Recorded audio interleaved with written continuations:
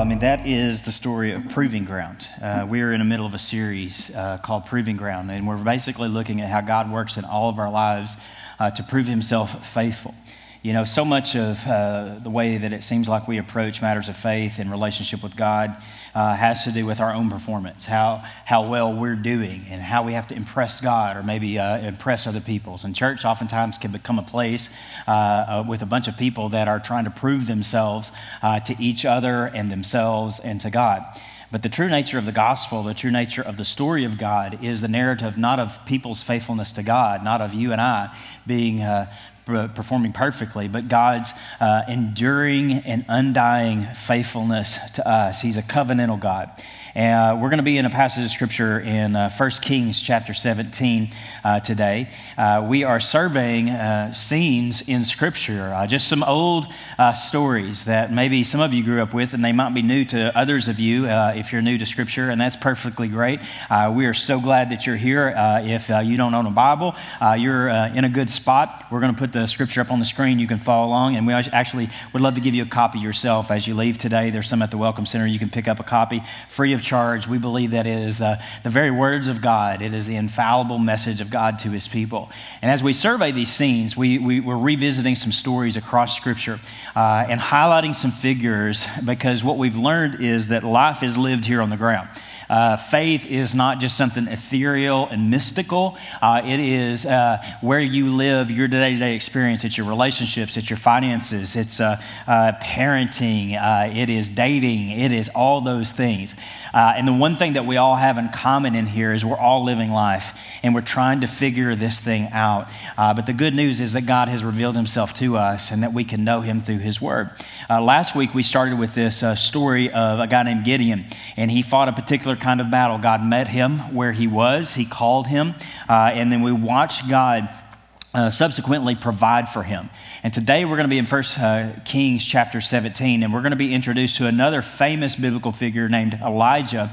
And as we're introduced to him, what we're going to learn a little bit about him is the fact that what God wants to do in our lives, what he wants to do in our hearts, is he wants to remind us that he is still the same God that he was then, and what he did then, he wants to do in us. And our belief is this, is that over the next few weeks, as we go through May in this series, is that God would want to reveal to you, he wants to invite you into his story. If you've been on the sidelines or you've got questions and doubts and fears, you're in good company because God wants to bring you into the story. He wants to provide for you in the story. And so today I want to read the first verse, 1 Kings chapter 17, verse 1. I want to introduce you to two characters, and then we're going to go to school for a little bit because we like to do that around here. Some of us do. We're going to go to school for a few minutes, and then we're going to get to church after that. But I want to read 1 Kings chapter 17, verse 1. So if we could go to that scripture up there, this is what it says. It says, "Now Elijah the Tishbite from Tishbe in Gilead said to Ahab, As the Lord, the God of Israel lives, whom I serve, there will be neither dew nor rain in the next few years, except at my word." Now, this story finds itself embedded within a greater narrative, okay? When we read Scripture around here, we always want to make sure that we're reading in context. We want to make sure that we're kind of putting the pieces together. The Bible is not a loose collection of fables or inspiring stories. It is the story of God, of his continual work within his creation to redeem and restore you and I and restore creation. And so it's always good for us to get a little bit of bearing in this. And so you've been introduced here to a guy named Elijah and a guy named Ahab. And I'm guessing these are probably not people that you spend your normal day thinking about. So I'd like to set the stage a little bit, because last week we kind of gave the outline of the Old Testament so that we could find this story within it. And I want to do the same thing today, because it's going to have everything to do with understanding the dynamic of what faith has to say in this situation in our lives. And at the end of the day, what we're hoping to do is we're hoping to introduce 4 questions of faith that every one of us has to cross and has to ask and has to have the answer to in order to see God's faithfulness in our lives. And so I want to lay the groundwork a little bit. So if we'll go to that slide real quick, I want to show you kind of where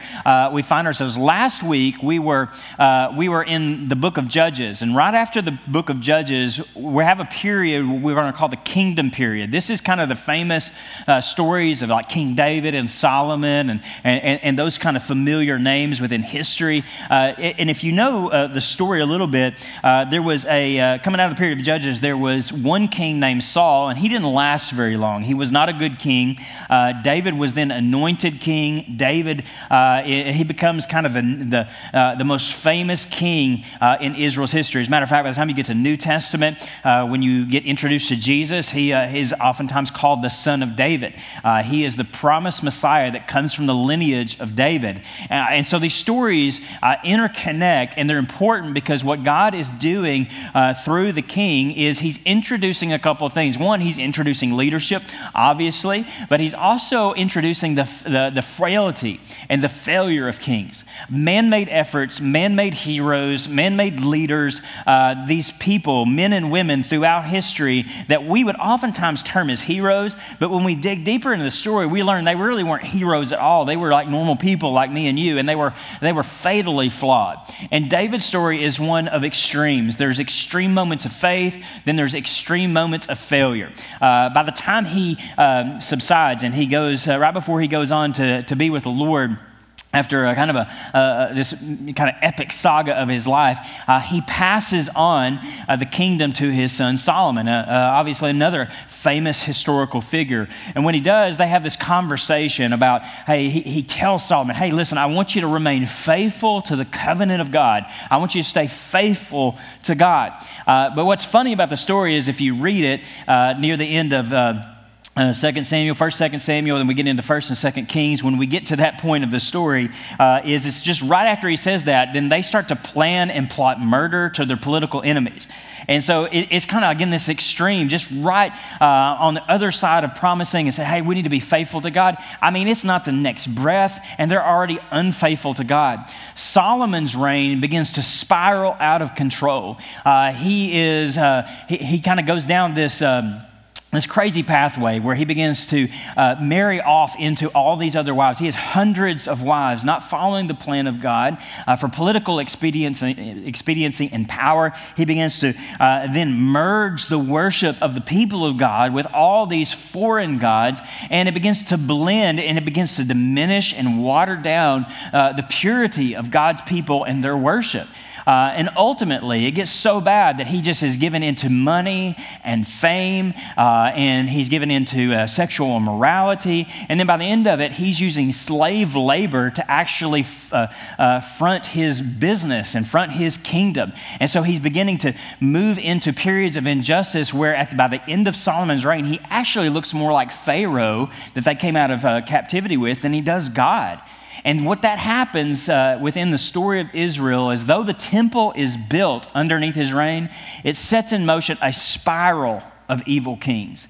And when you get into the books of 1st and 2nd Kings, what you get is you get the story, the narrative of the frailty of human kings. Ultimately, it results in the kingdom being split. And when the kingdom is split intermittently in that, God is sending a group of prophets to speak to God's leaders and to speak to God's people and to call them back to obedience.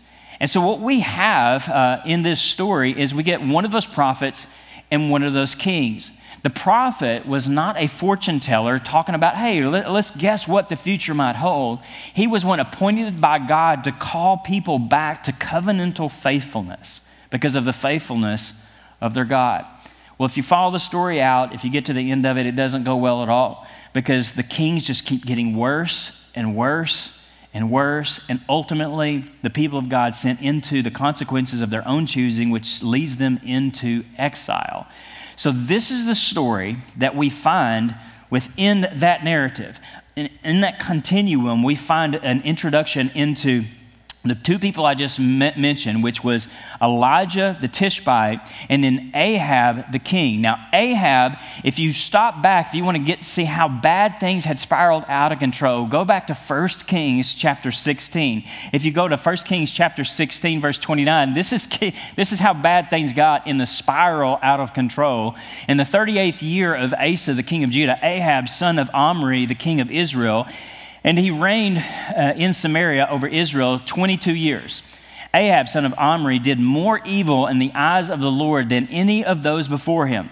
So remember that spiral out of control I mentioned. I mean, we are at the pinnacle of evil among God's leaders. They were supposed to be pointing people back to God's faithfulness. They were supposed to be leading people into being a blessing for the nations as a result of and a fruition and a fulfillment of God's promise and his appointment to his nation.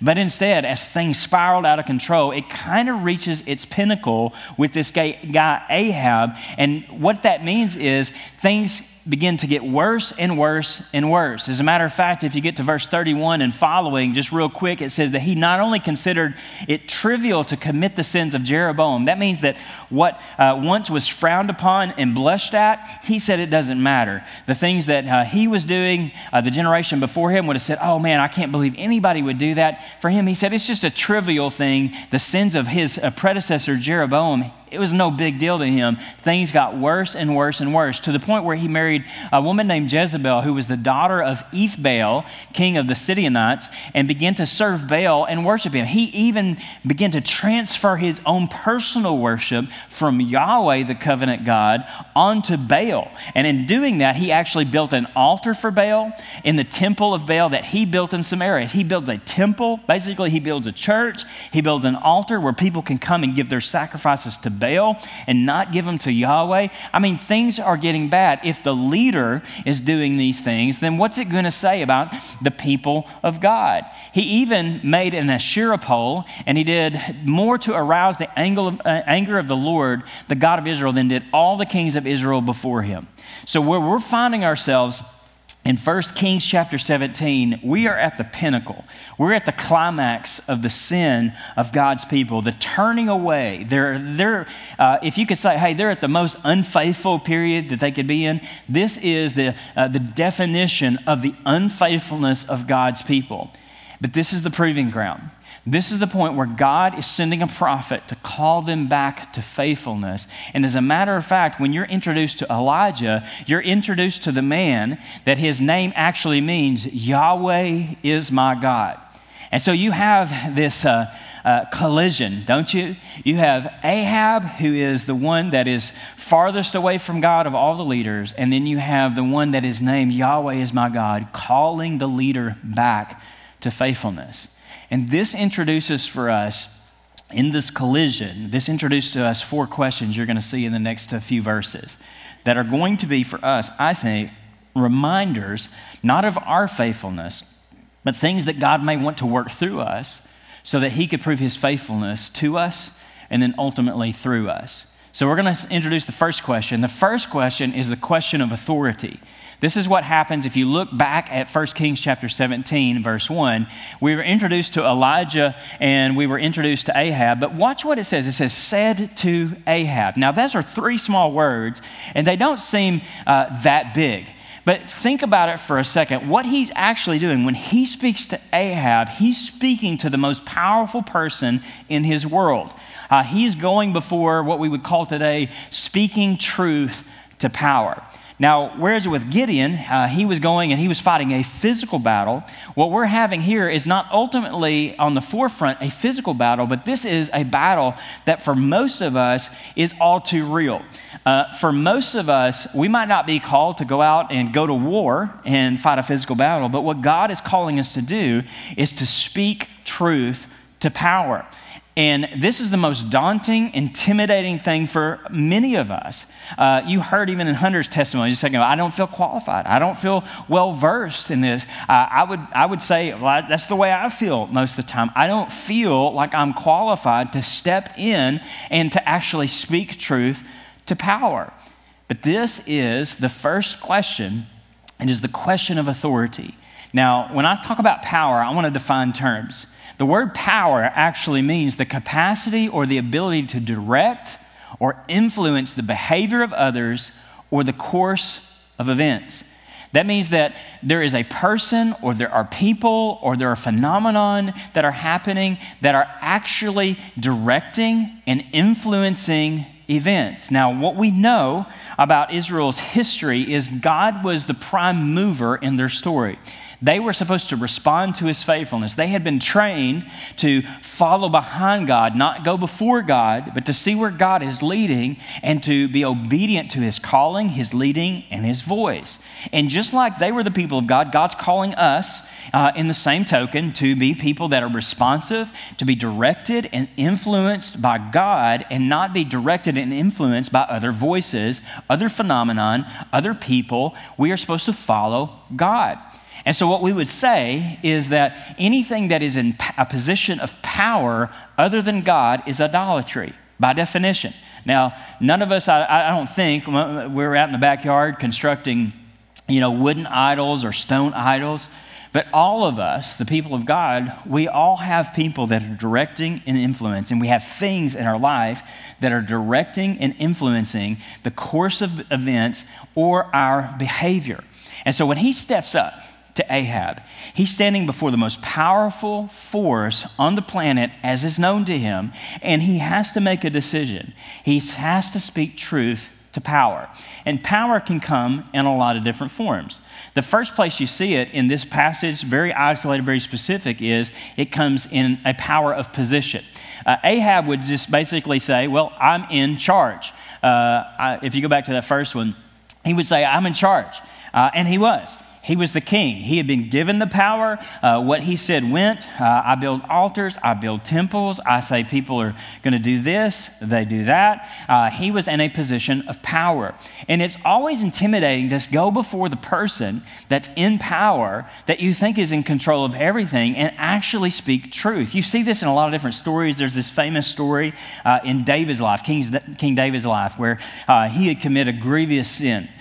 He had committed adultery, then he had committed murder and all these things. And then the prophet Nathan comes to him and he speaks to him and tells him this story, right? And David responds, he says, well, who would ever have done this? If this man, this individual had done this, then he's guilty and he should be held accountable for his sin. And Nathan says, it's you. And we get this beautiful story of conflict and intervention where someone was willing to speak truth to the most powerful person on the planet. It's always intimidating to speak to someone that's in charge. And that's what you have with Elijah. He had to have the courage to step up and to speak up to the person in charge of power. This is the first question: who is the authority? Well, we all know that it's not always about a position, though, right? Because some power is not positional. Sometimes it's other phenomenon. I think with the people of God, there's a few that pop to my mind because it's not always the person that's in charge. Sometimes it's tradition. Sometimes this is just what we do. It is something that has the power to direct or influence our behavior, to direct events or to influence our behavior. It goes like that. It says, well, this is just what we do. And what happens in just kind of a cultural or a social phenomenon, it happens in churches, it happens in any culture, really. It happens in businesses, it happens among sports teams. What happens to us is, well, this is just what we do.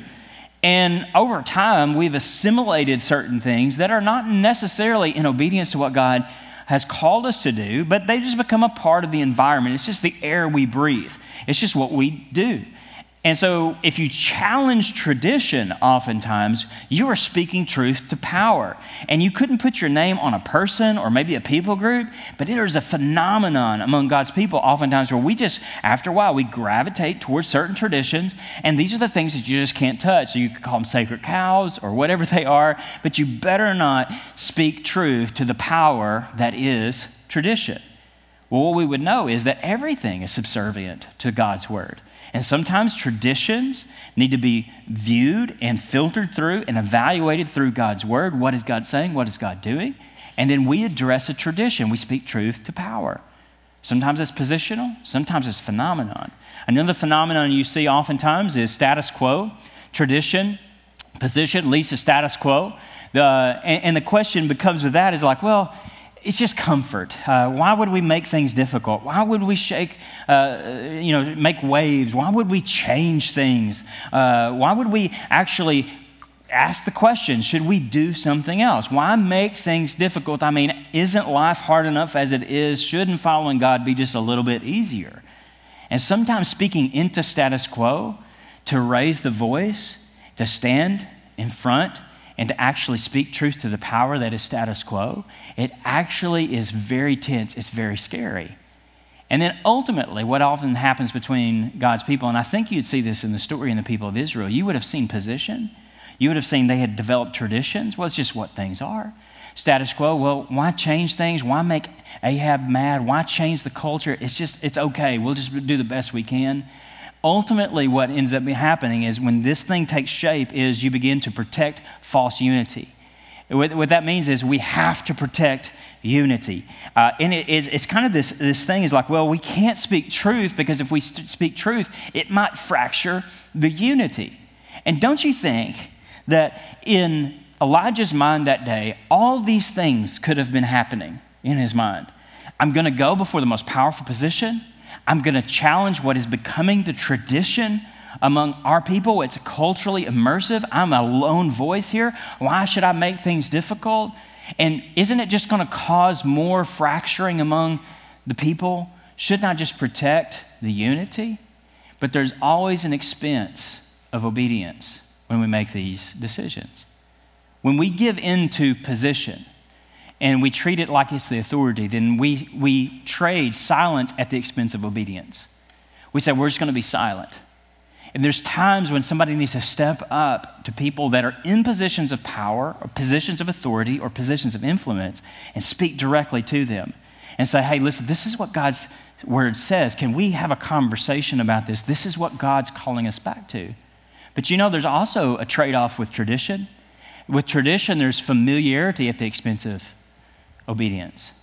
You're trading obedience for familiarity. This is what we know. To be obedient means we're going into the unknown. It's very uncomfortable, and that's why we want to preserve the status quo.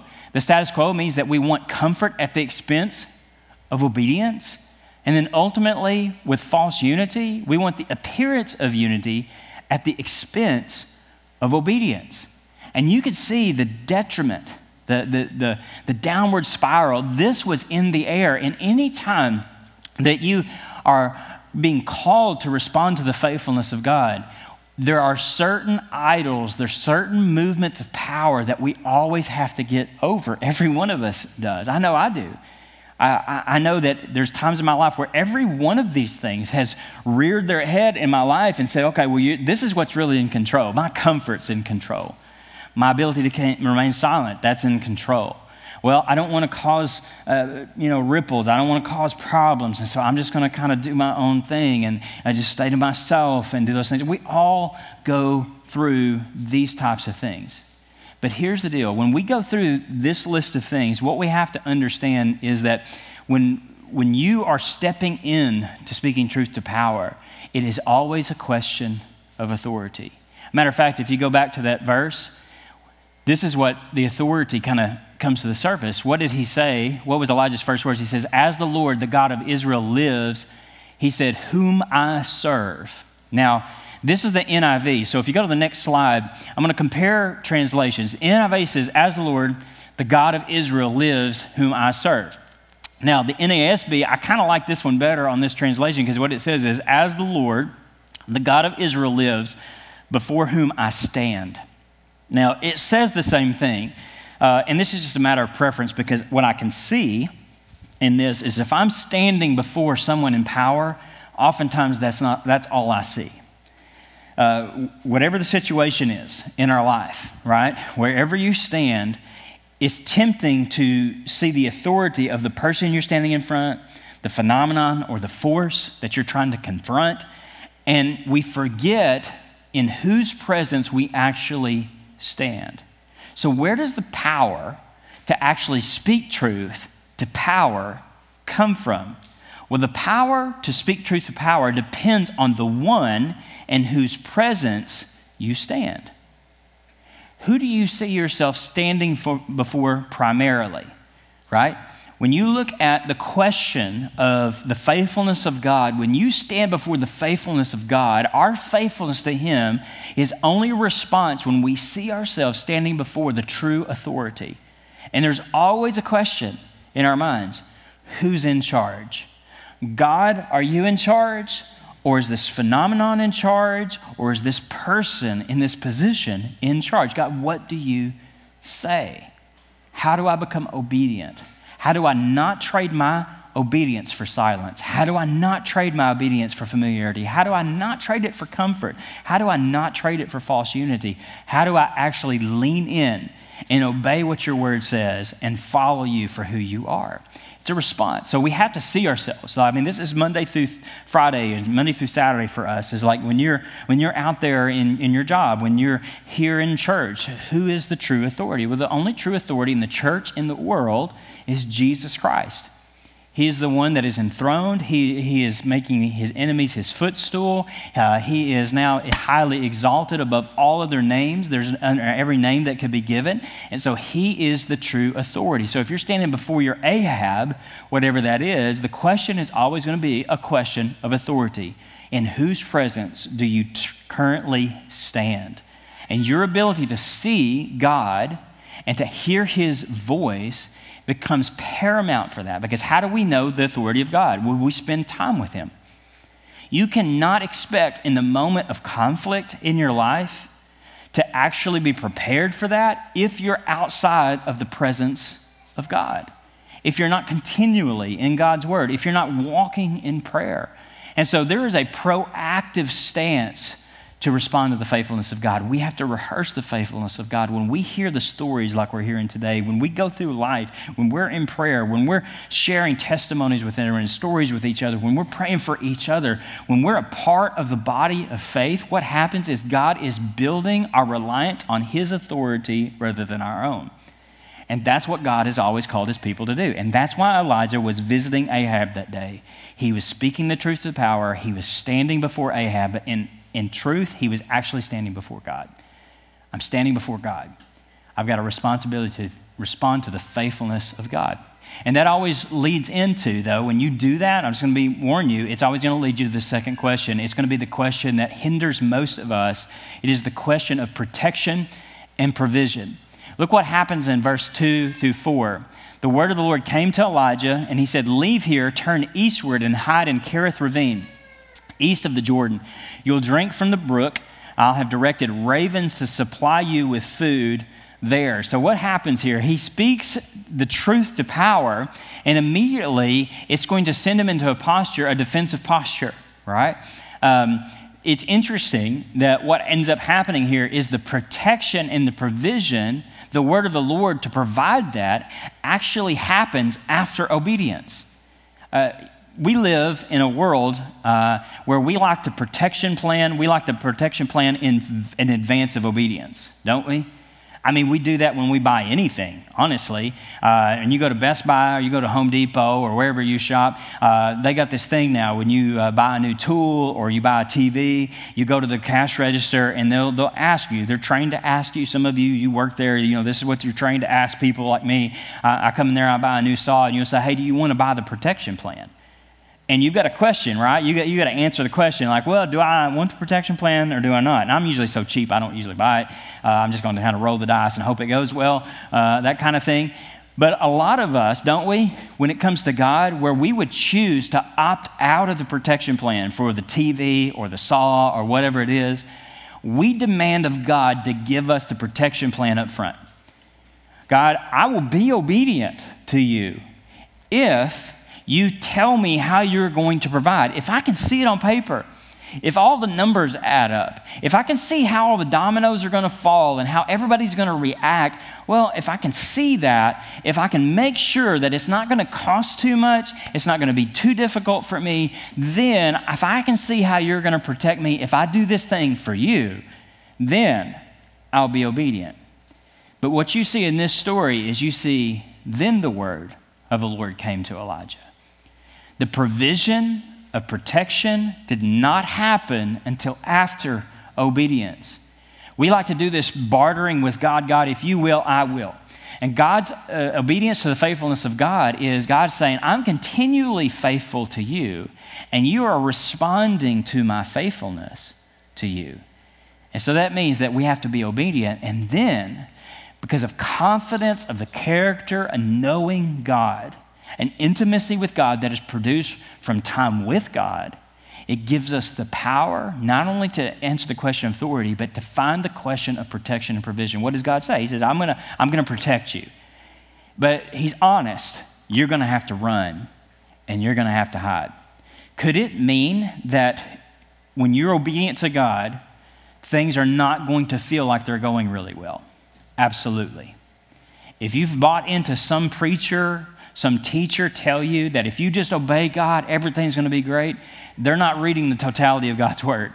Because oftentimes what happens when you're obedient, things don't get better immediately, they get worse. It doesn't feel great always to be obedient. Not everybody's always going to agree with you. And sometimes people are going to be searching for you and trying to find you, and God's going to have to hide you. But here's what I know about God. You see this all through Scripture. He is the rock of my salvation. He is my fortress. He is my shelter. Matter of fact, there's words that says that we are sheltered underneath his wings. He's like a mother that protects her little ones. This is the God. He's a warrior. He's a parent, and he will hide you underneath the strength of his wings. But obedience precedes provision. The call happens before the meal. The call happens before the shield. What God wants to do in our life calls us to continually respond to the faithfulness of God, trusting that the God who spoke it, the God who initiated it, is the one that's going to provide through it. So what does he say? Hey, I'm going to send you. You're going to have to hide. He's honest. But he doesn't say you're going to have to hide. He says, I'm also going to feed you there. Because what was the called Ahab? Well, he said, hey, I'm going to make it stop raining.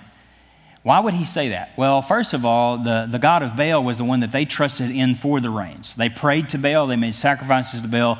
And so Baal was supposed to be the one that was supposed to bring the rains. I wish I could go into all the history of that. It's really interesting. If you want to find some reading on it, I can point you in the right direction. But suffice to say, he's going into the theological core of the fallacy of this idolatry. He's saying, listen, I'm going to take away what you're trusting in as a nation. And what this means, if you're attacking everyone else's protection and provision, then that means you're going to need protection and provision.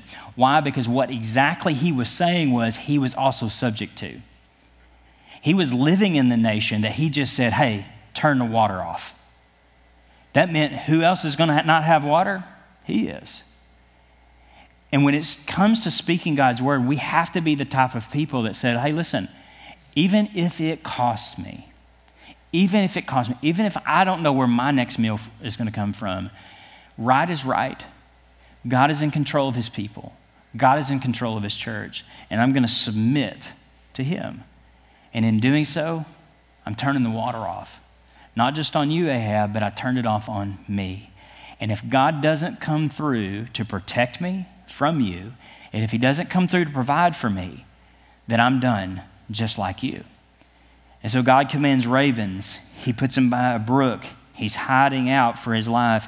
And for much time, he did exactly what the Lord told him to do. He goes to this ravine as he was told, and he went to there on the east of the Jordan, and he stayed there. And then the ravens brought him bread and meat in the morning and bread and meat in the evening, and he drank from the brook. So Uber Eats is showing up in the morning and in the evening. They're bringing his meal, and it's interesting. They're being delivered by what Leviticus actually terms a profane bird. You were not supposed to touch a raven as a Jew. You can read it for yourself back in Leviticus. They didn't like eagles, so I'm sorry, Americans. It was a profane bird. Buzzards, and it said every kind of raven. And so what did God do? God said, I'm going to take the thing that you think is profane, the thing that you would never touch, and he's going to bring you your food. Now, I don't know what that looks like to you. It's like taking a steak and putting it on top of a garbage can lid. Right? Now, the steak looks good, but you're kind of like, I don't know. I don't know if I'm going to eat that or not. So even trusting in the provision, God was working it out where even though the food was coming, there was a constant decision every time the food came. Am I going to trust God to protect me? Every time the food showed up. And this is what it looks like to answer the question of provision. But there's a problem with provision. Because I know you and I know me, is we get addicted to provision. We become the type of people, after God has provided, God has provided, God has provided, we become enamored or addicted to the very provision of God, and there's a danger. And it's going to lead us to our third question. It's the question of provision versus provider. Because watch what happens. Sometime later, the brook dried up because there had been no rain in the land. Remember that whole famine, the whole cut off the rain thing? Well, eventually the brook dries up. And then the word of the Lord came to him and said, go at once to Zarephath in the region of Sidon and stay there. I've directed a widow there to supply you with food. Now, if God has hid you and you've been safe, there is this thing called inertia. Things that are not in motion, they need an outside force to move them into motion. It's what some of us need to be reminded with physical activity, okay? That's me. It's like really hard to get moving if you're not moving and that type of thing. Well, if you look at the story here, this is what happens to us spiritually. God provides. We see God move miraculously. And at first, we're thankful for God for providing. But along the way, we get so addicted to the provision, it's easy for us to supplant the provider with the provision. We turn a resource into our source. It happens in churches all the time where people say, well, I saw God move back then, and we get addicted to something God did in the past, and then God says, well, I'm going to dry that up. We're doing something different now. And we're like little kids. Well, I want it my way. Now, in our family, we've got traditions, okay? And I didn't really know, my wife is really good at traditions. I'll just say this, I'm not that way as much. I've become that way over 25 years. But my wife was very instrumental in creating family traditions for our family. And I was kind of always the one that was like, well, I don't know. I'd rather spend money on something that I can use rather than going on a vacation. That's just, how everybody's a little different. And now that I'm older, I see how much difference it made. And I'm so glad that we invested in those traditions and those relationships. Well, I didn't know how powerful the traditions had become around Christmas and stuff, because we do the same thing every Christmas. We do cookies the same. We decorate the tree the same. We have all these old ornaments. If you see our tree, it's not like something that you're going to see in a department store. It is an amalgamation of things that we've created through the years, but everything has a story. And when we were moving houses one year, we were like, man, we got the tree packed up, and it was right at Christmas time, and we were stressed out. Veronica and I were stressed out. And so we came up with this idea that we were just going to do the names of God on the tree, and they were all going to be the same. My kids are heathen, because they were like, no, we're not. We're not putting names of God all over this tree. We want our old ornaments, and we want to find them. We need to go to the storage building. We need to find them. We need to hang them on the tree. We had a mass mutiny on our hands. We got 4 kids. We're outnumbered, okay? And so we were in a position where we were like, man, we have created a monster with these traditions, right? But we're the same way. We're like kids with God. God, well, you've always done this. It's always looked like this. And God steps in sometimes with churches. He steps in our lives and he said, you know what? That was good for a season, but I've got something new for you. And that's why when we respond to God, we're responding to the preceding word of God. We're moving with God. We're following the voice of God. That's why it's contingent upon our ability to be able to be in God's presence as people. God, what are you saying? Where are you leading us? Because here's the thing. This is what we get guilty of, and I think this was the challenge, and it's the fact that you can't become dependent on his last provision, but on his continuing presence. Where in your life are you dependent on the way God provided back there? Because oftentimes the thing that is the most challenge for us is not our past failure, it's our past success. God, you did that back then. What about now? It's got to look like that because it's familiar to me. And God is saying the life of faith is to understand that the provision is always on the edge of obedience. Provision is always on the edge of obedience. It's always on the leading edge. And as I get older, this is a hard place for me to live. When everything feels like it needs to be slowing down and get orderly, God is continually pushing us. He's continually leading. Why? Because he's going someplace that we haven't gone yet. Why? Because he's already there. This is the way that he worked with God's people in the past. He's not changed. He's still the God. He didn't do all that so that we could just sit and be comfortable in our faith. He's moving us to the edge of obedience because that's the place of provision. Because here's the danger. If you get addicted to the provision of the past, the brook is going to dry up. And when the brook dries up, your provision leaves. Why? Because you've mistaken the provision for the provider. And that's the question, isn't it? I mean, watch how that part ends in verse 7 and 9. It says, sometime later the brook dries up. He says, go to Zarephath, the region of Sidon, and stay there. I've directed a widow there to supply you with food. Okay, you went from ravens to a widow. Okay? And not just that, you're taking me to Zarephath? This is in the heart of Baal worship. This is the place, you're taking me in. You're moving me out of the cliff, and you're going to stick me in the fire after all this time? And God said, listen, I'm going to take a weak and frail widow, and that's my next plan. Well, there's a decision to be made. There's always a decision to be made because God is continually confronting provision versus provider. So he takes him to the widow. And this gets to our last question. And this is the question of mission.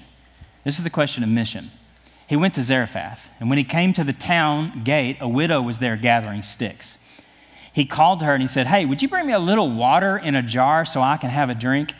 I mean, he's dehydrated, right? You know, I mean, he's been walking. The brook's been dried up. I don't know how long the journey was. I didn't check that out. But as she was going to get it, he called, and bring me, please, a piece of bread. This is like when the waitress or the waiter's walking away from you and you feel a little bit rude. You know, you're like, oh, yeah, but would you also bring me some bread? You know, like that. I mean, he had to feel a little rude saying it, but he's hungry. He's at his last leg, and his only person he can depend on is this woman that's out gathering sticks, this widow. And this is her response. Her response to him was simply this: as surely as the Lord your God lives, she replied, I don't have any. I don't have any. So stop, hit pause for a second. So God told him a widow was going to provide for him, and he forgot to tell the widow. She didn't know. She didn't get the memo. She didn't get an email. There wasn't a raven that kind of got off course and said, hey, you know, because God can do that kind of thing. He can speak through animals back in the Old Testament, right? Some of y'all think he can do that now. That's a whole other conversation. But no memo.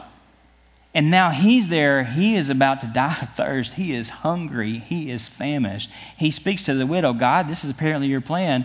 And the first thing he hears is, I don't have any. But what I do have is a handful of flour in a jar, and I got a little bit of oil in a jug. So this is what I do have. I'm gathering a few sticks, and what am I doing? I'm taking it home to make a meal for myself and my son that we may eat it and die. Now here's the cool thing. What's about to happen is Elijah thought God was bringing him there to provide for him, but this is what God always does. God is actually going to use this situation not just to provide for him, but he's actually going to provide for her.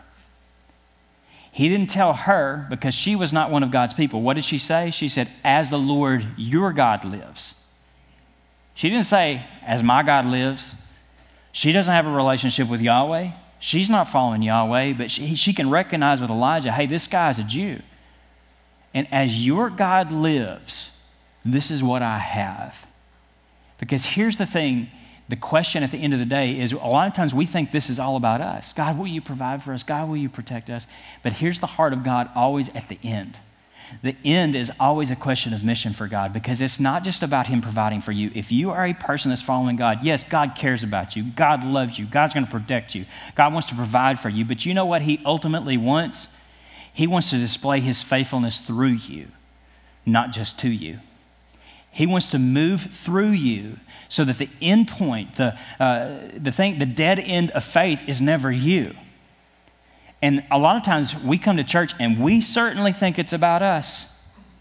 We think, God, what are you going to do in me? God, how are you going to act in me? What are you going to provide for me? How are you going to protect me? I got all these things going on, God, I need. And God is saying there is a transfer in faith when you go through the questions of authority, the questions of protection and provision. When you flip and you answer the question from moving from provision to provider, because God is positioning each one of you to answer the question of mission. That what God wants to do in you is ultimately connected to what he wants to do through you. That's what happened through the person of Jesus. The end goal of the gospel was that God stepped out of heaven and he came. He endured suffering for you. And through it, God provided and protected you from the wrath of God. And in doing so, he raised Jesus up, and he did that so that he could impart the Holy Spirit to you and me, and so that we could live lives in response to his faithfulness. Why? Because there's a lot of people out there that by us going and actually asking the question and not coming as a place where we got it all figured out, but he came to the people outside in a position of need. Did you catch that? A lot of times the people of God are the last ones to admit to the people that don't know God or not following Jesus, oh, we don't need you, you need us. But what he did is he went to them and he said, hey, you know what? I need you. What if we flipped the posture as the people of God and we went to a lost and dying world and we didn't act like we had everything. We said, hey, we need you. And in the question of getting that answered is God uses us to truly give them what they need, because people are not projects. People are objects of the love of God. And sometimes we got to get into a position that God took so that God could resurrect lives. And that's what you see in the story of Elijah. That's what we see in the person of Jesus, that he was the perfect Elijah. He's the one that he would speak truth to power. He did the hard thing. He was obedient. And God raised him and exalted him so that we could all find faith in him, because he is the faithfulness of God. The victory that we're all looking for in life is in the person of Jesus. The same God of the Old Testament, same God of New, the same God of 2021. And God is taking us deeper into a relationship with him. You may not know him today, but he wants to know you. I'm going to ask if you would, if you bow your head and close your eyes. The band's going to come out as we finish up. I want to ask you a couple of questions as you just kind of get in a posture of prayer where you can think for a second. I don't know what the Lord is speaking to you. I don't pretend to know all that, but I do trust his word, that when his word is read, I don't even have to say anything. His word is power. And so if God is speaking to you right now and he's calling you to himself, he's calling you to respond to his faithfulness. It's not about proving yourself to him. It's about the fact that he's proven himself through Jesus to you. And so would you now respond to his faithfulness to you? Repent of your sin. Call upon him. Say, I want to follow you, Jesus. In your own words, just speak to him in the privacy of your mind and heart. Speak to him right now.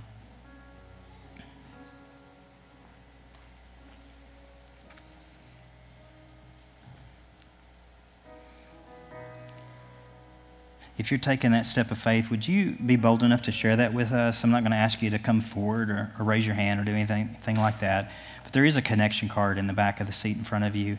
There's a place where you can indicate that, and we would love to just come around you and support you and help you on your next step of faith as best we can. We feel like that's our privilege to get to do that. And so you can drop that in the offering boxes as you leave today. They're right at the doors. What is God challenging you to? What question are you stuck on today?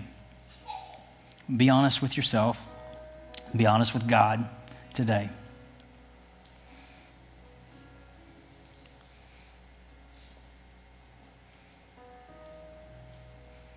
God, we come before you as your people, we recognize you're the true authority. Your word says that not only did you make yourself a servant, but you were a servant to the point of death on a cross, but you were resurrected.